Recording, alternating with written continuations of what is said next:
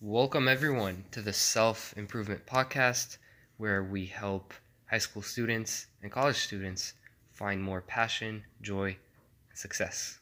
Today we're going to be talking about financing your education. And we're going to start with debt. Debt is like fire. When controlled, it can be used for our benefit.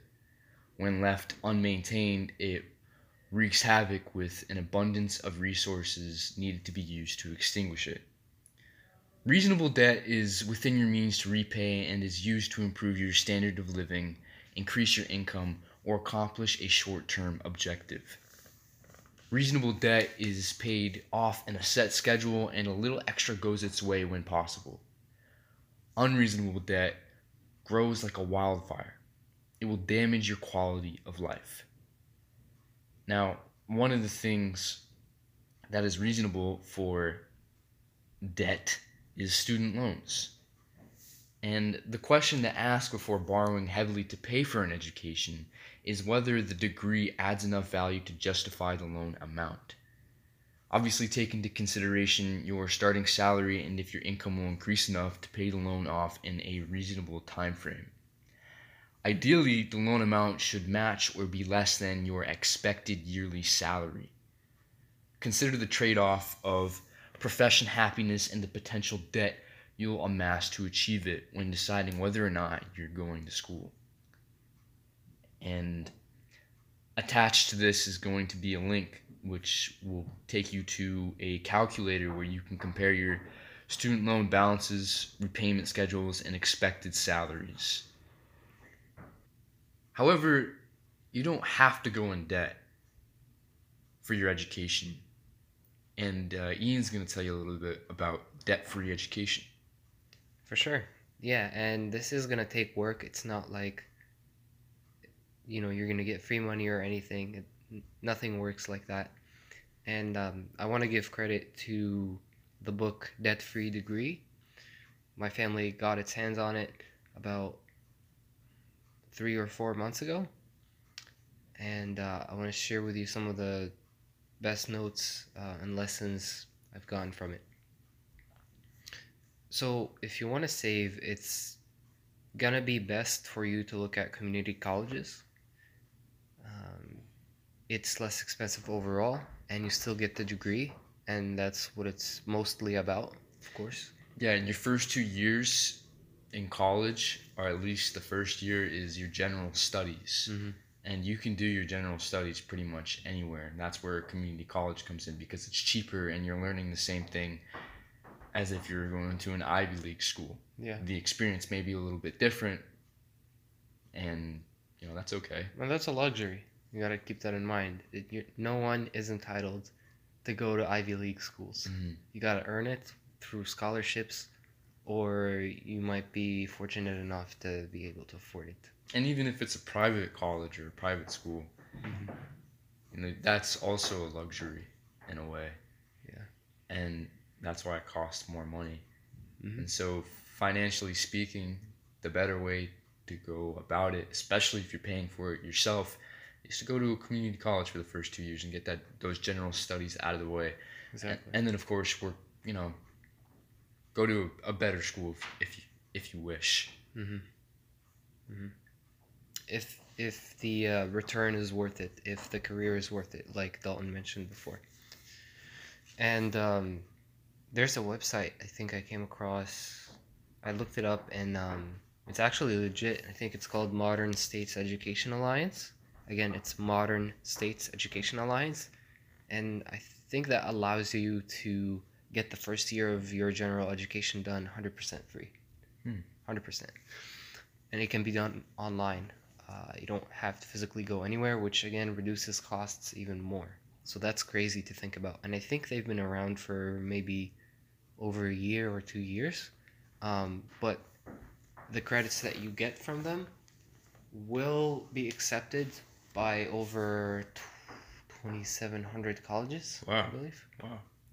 Yeah, and a quick thing I'd like to throw in there is I was talking to this woman today who actually might be a guest in the future on this podcast, and she was telling me how she went to community colleges for the first few years, and she got grants and she got scholarships, and she did take out some student loans, and she became a teacher, and her debt amounted to about $5,000 compared to some of her friends where they had to pay over $100,000 Wow. for the same occupation.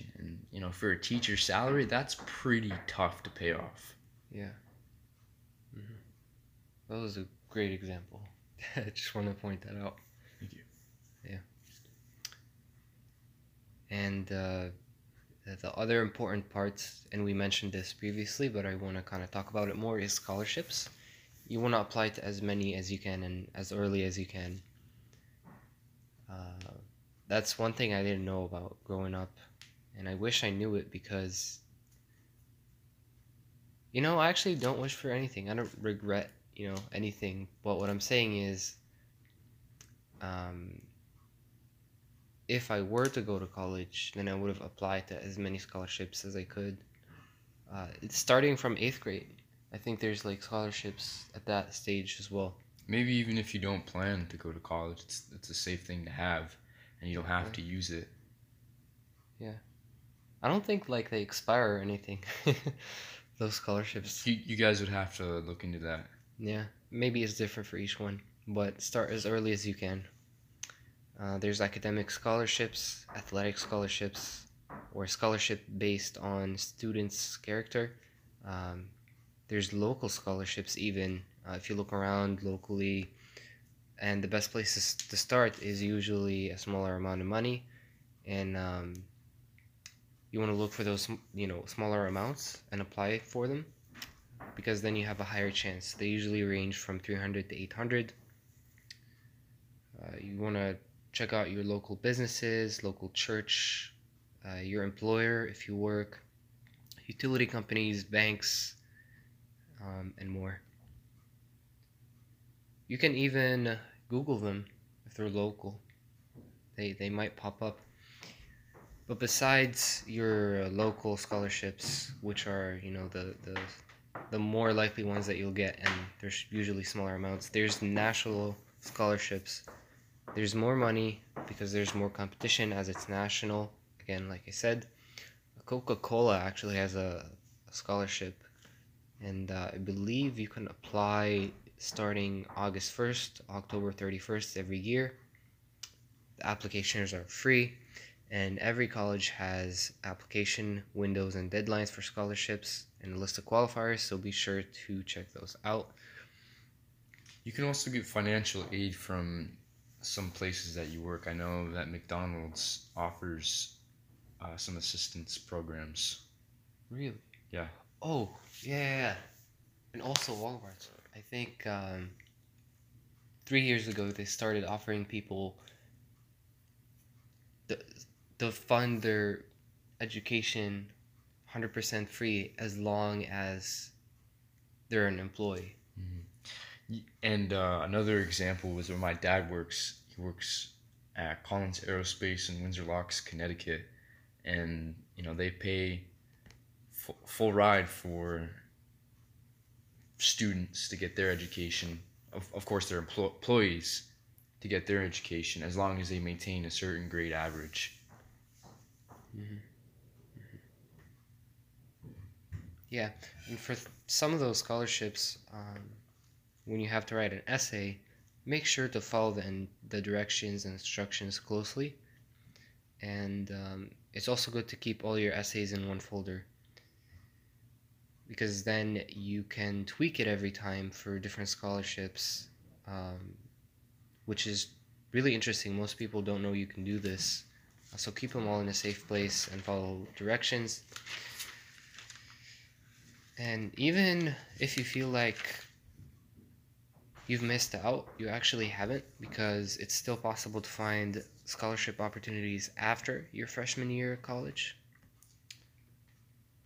If you look, use all these tips that we're giving you. So now I want to talk about special savings accounts you can have that are more optimized to create a fund for your, journey at college, if you will. The first one is an ESA, letter E, S, A, and the other one is 529s. Look into each of them, and based on what you find out, pick what works for you. They're both good. And of course, since I have Dalton with me, we love to talk about personal finance. He's actually passionate about that. And going into college, or even if you're in high school, it's important to know the basics of money management, right? So starting with an emergency fund. Could you tell me a little bit about that? So an emergency fund, some people like to put a set amount. I don't really like that. What I'd say an emergency fund should be is a period of time that your, I guess you could call it savings, can pay for your expenses. So a good emergency fund will have like 6 months worth of money in an account that will pay for your expenses. So like, let's say you lose your job and you're looking for another one. You can pay for whatever utilities you have, for your food, whatever you need to live. And yeah, that's really what an emergency fund is. It's a lot about budgeting, and some people don't really like that, but it's what it's about. You gotta live within your means.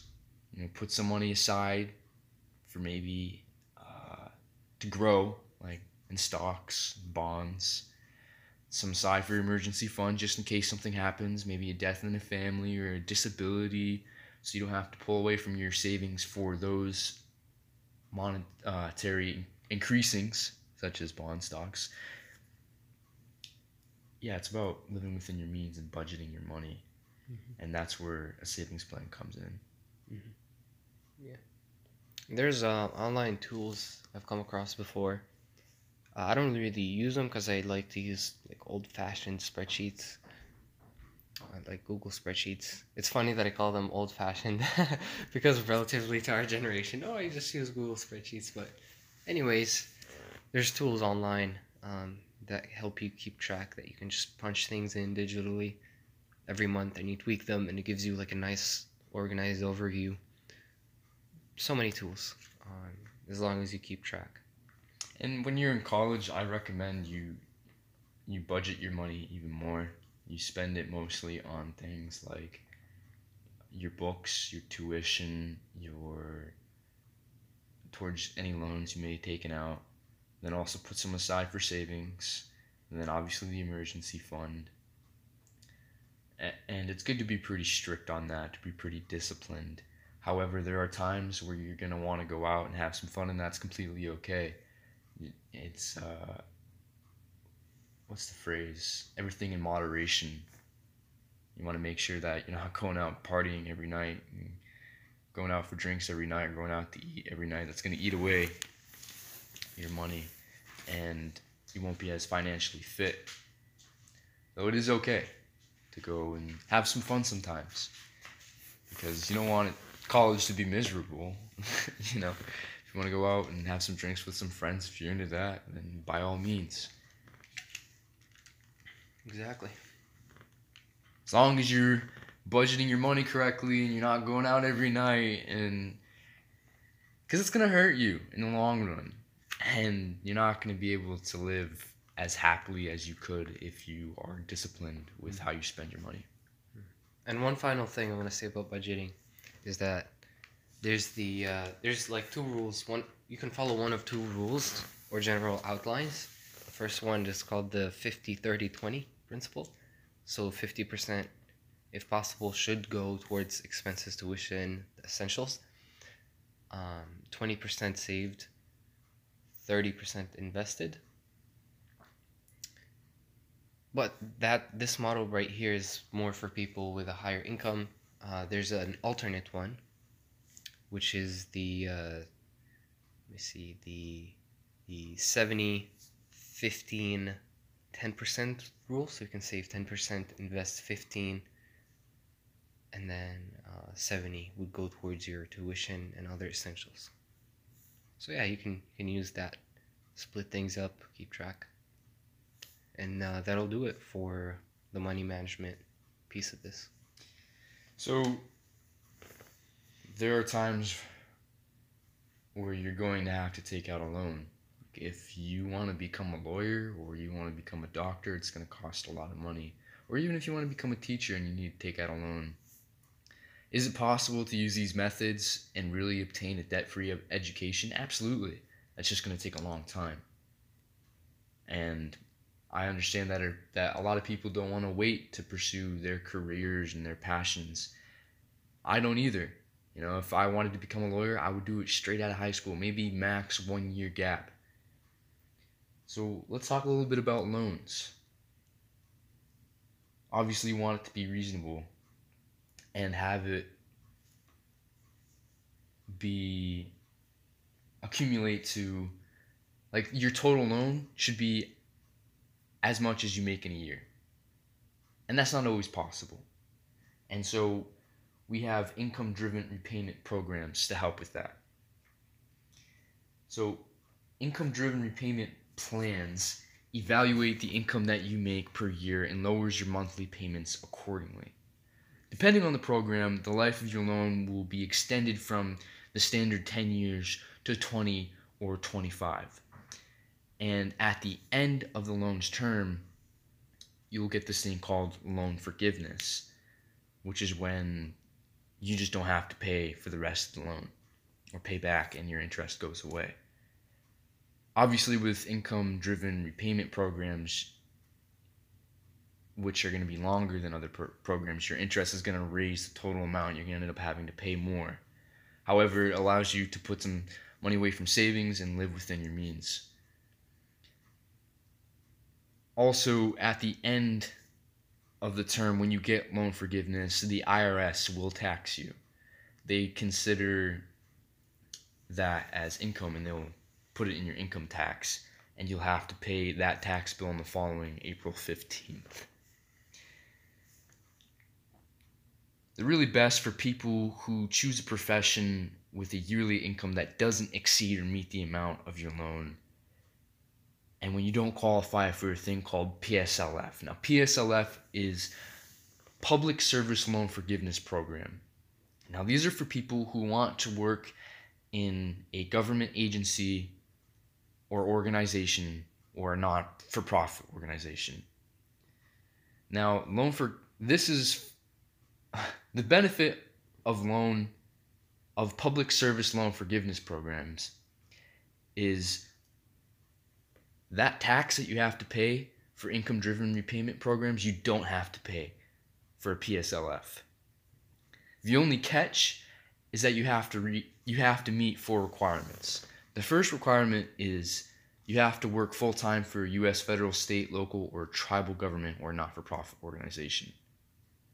The second is you must have federal direct loans or consolidate your loans into a federal direct loan. So you can't have private loans. The third one is you must enter an income-driven repayment program, which we just talked about. And then the last one is you must make 120 qualifying payments. Now, all these points are mandatory, and once met, you will get full loan forgiveness minus the 120 payments without being taxed by the IRS. The last thing I'm talking about for loans is the advantages of federal debt over private debt. Now, federal debt or federal loans allow 3 years of postponement for those who fall on hard times. So they won't be collecting money for up to 3 years while you collect your bearings and try to get back on track. Federal loans offer loan forgiveness, just like the income-driven repayment programs. Federal loans have lower qualifying credit ratings than private loans, so you can qualify for more, even if you have bad credit. And some things that a federal debt or a federal loan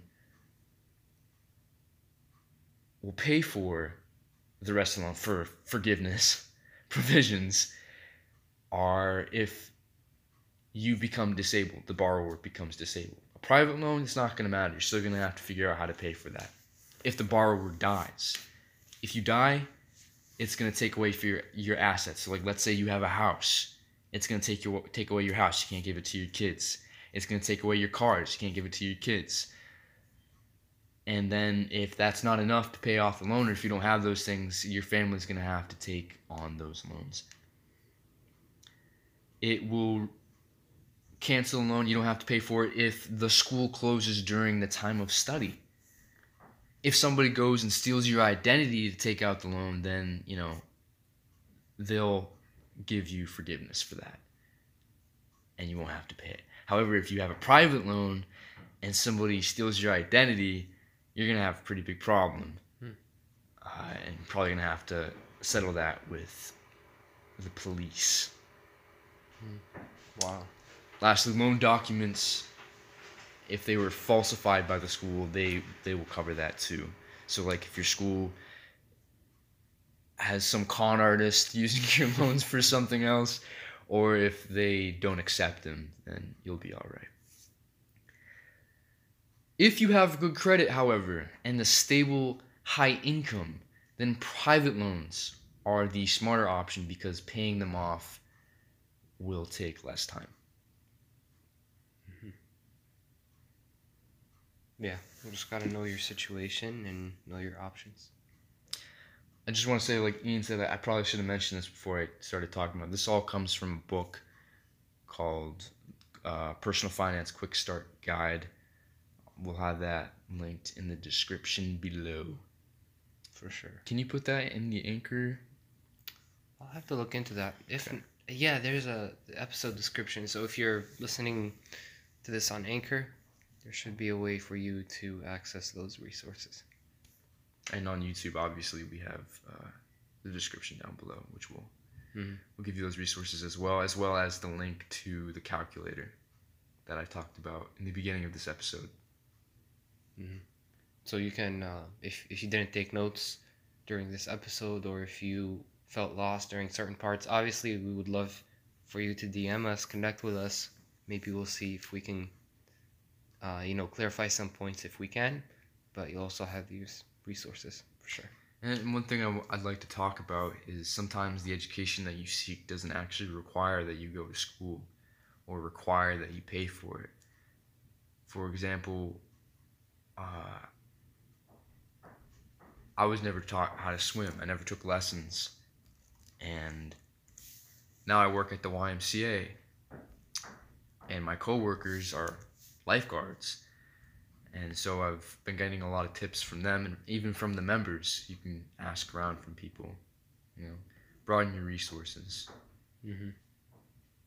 We can also learn through taking action, which is what we covered last episode. So go check that out if you haven't already.